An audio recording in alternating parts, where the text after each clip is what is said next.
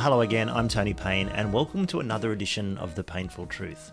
And this is the third and final in our little summer holiday series of semi-light-hearted but hopefully encouraging posts of spiritual lessons taken from the extraordinary world of golf. I hope you've had a chance over the summer holidays to get outside and have some exercise and some refreshment, to stroll through God's good green creation, to chat with friends, to do something a bit meaningless and not too taxing, but also something that's purposeful and makes you think, something that challenges you and gives you exercise, something that takes a little while and gets you out of the house, something that you can enjoy but also struggle with and then achieve some satisfaction over, something that allows you at the end to sit down around a table under a shady tree with a drink and chat with friends.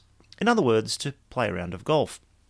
Now, I do understand, or at least I try to understand, why everyone doesn't enjoy that experience as much as I do.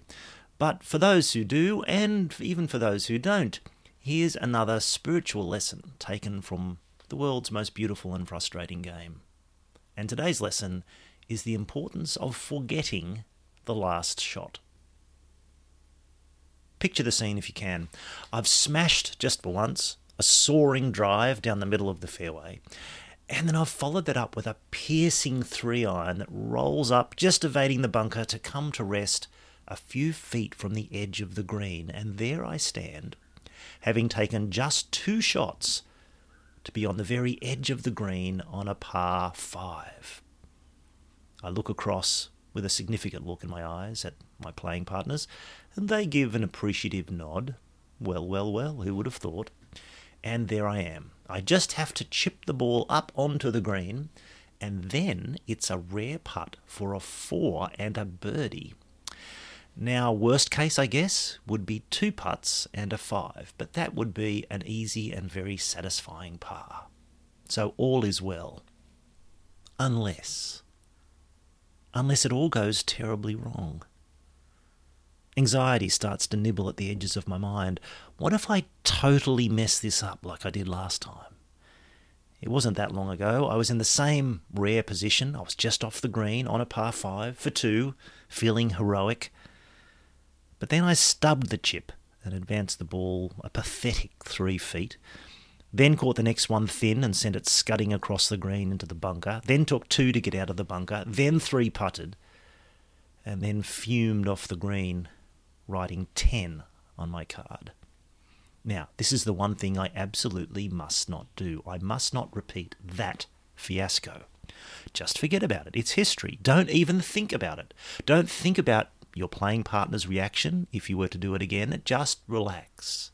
This is easy. Look, only an idiot would mess up this opportunity again.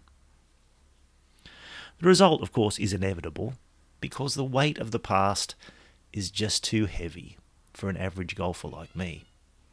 And the more you dwell on the past, and even try to convince yourself not to repeat it, the more inexorably the anxiety and the memories bear down and paralyse you.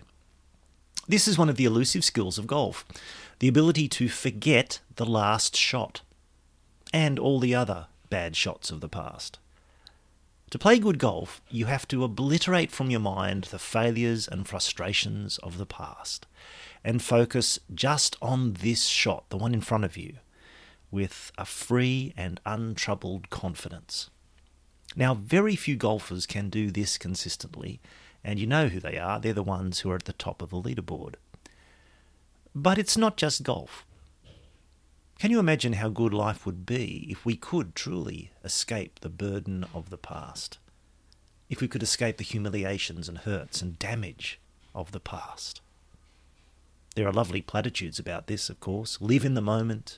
Leave your past in the past. Yesterday's gone. Yesterday's gone. But it's as difficult in life as it is in golf, because guilt and hurt have a way of taking up residence. They linger. They linger in our lives like unwelcome houseguests. There are memories and feelings and consequences that we find almost impossible to escape. They stay with us and they boil over in the present, and we mess up all over again. We do even more damage and lay down new scar tissue, And so the cycle of hurt and anxiety and failure just continues. Now imagine being free of all that.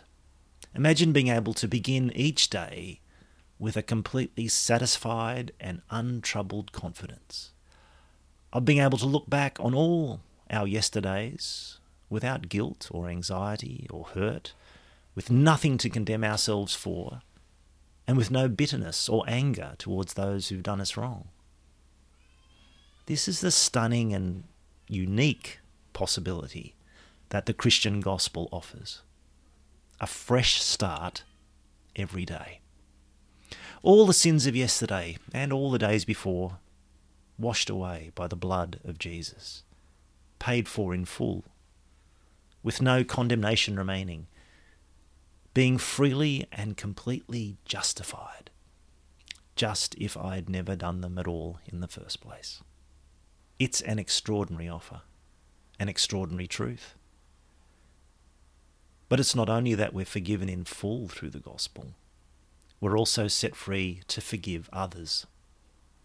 Forgiving others is part of the same liberating work that the gospel does in our lives.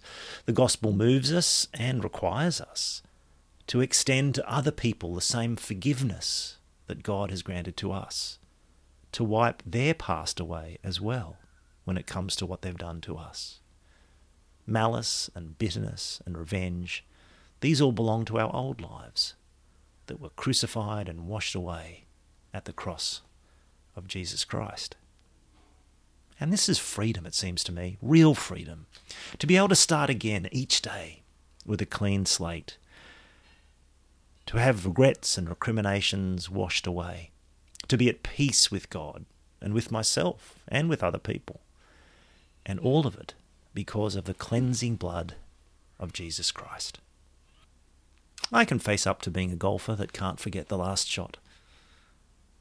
But I don't think I can really face up to myself and to other people without the liberating, cleansing, forgiving love of God, the love that's been poured into my heart by the Holy Spirit.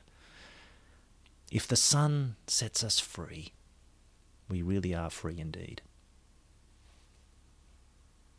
I hope you were encouraged by that little reflection about how the gospel enables us to start each day afresh, to forget the past, to wipe it away clean, and to approach each day and each moment and each relationship and each conversation with a clean conscience, with a fresh and untroubled confidence in what God has done for us, with a freedom of being able to relate to other people and love them, not on the basis of our past hurts or even the hurts they've done to us, but of a clean and fresh start that God gives us in the gospel. This has been one of the free public editions of The Painful Truth that I've been doing over these summer holidays. They've all been free over summer. I thought that was the fun and right thing to do.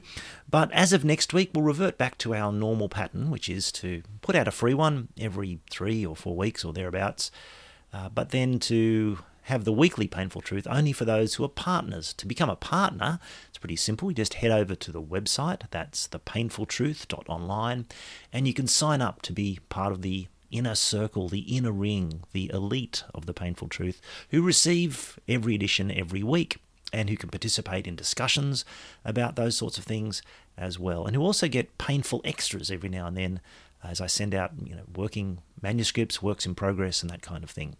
Just head over to thepainfultruth.online and you can find all about that. You can hit the subscribe button on the website and follow the options through there to become a partner. And if you want to know why I'm doing things this way, why I have this partner scheme, there's an explanation over there at the About page. It's essentially to support the writing work that I do. About half the work I do in ministry is at the University of New South Wales, working with students and trainees. And about the other half of the work I do is trying to write things, not only like The Painful Truth, but other resources and books and articles and essays for Christian ministry and to extend the cause of the gospel. And that needs some supporting. It's not easy to pay for writing work, and The Painful Truth is one way I'm raising some funds to do that. So if you do want to become a partner and support me in that writing work, that's how you can do it. Well, that's all for me for this episode of The Painful Truth. I'm Tony Payne. Thanks for being here and for listening. Bye for now.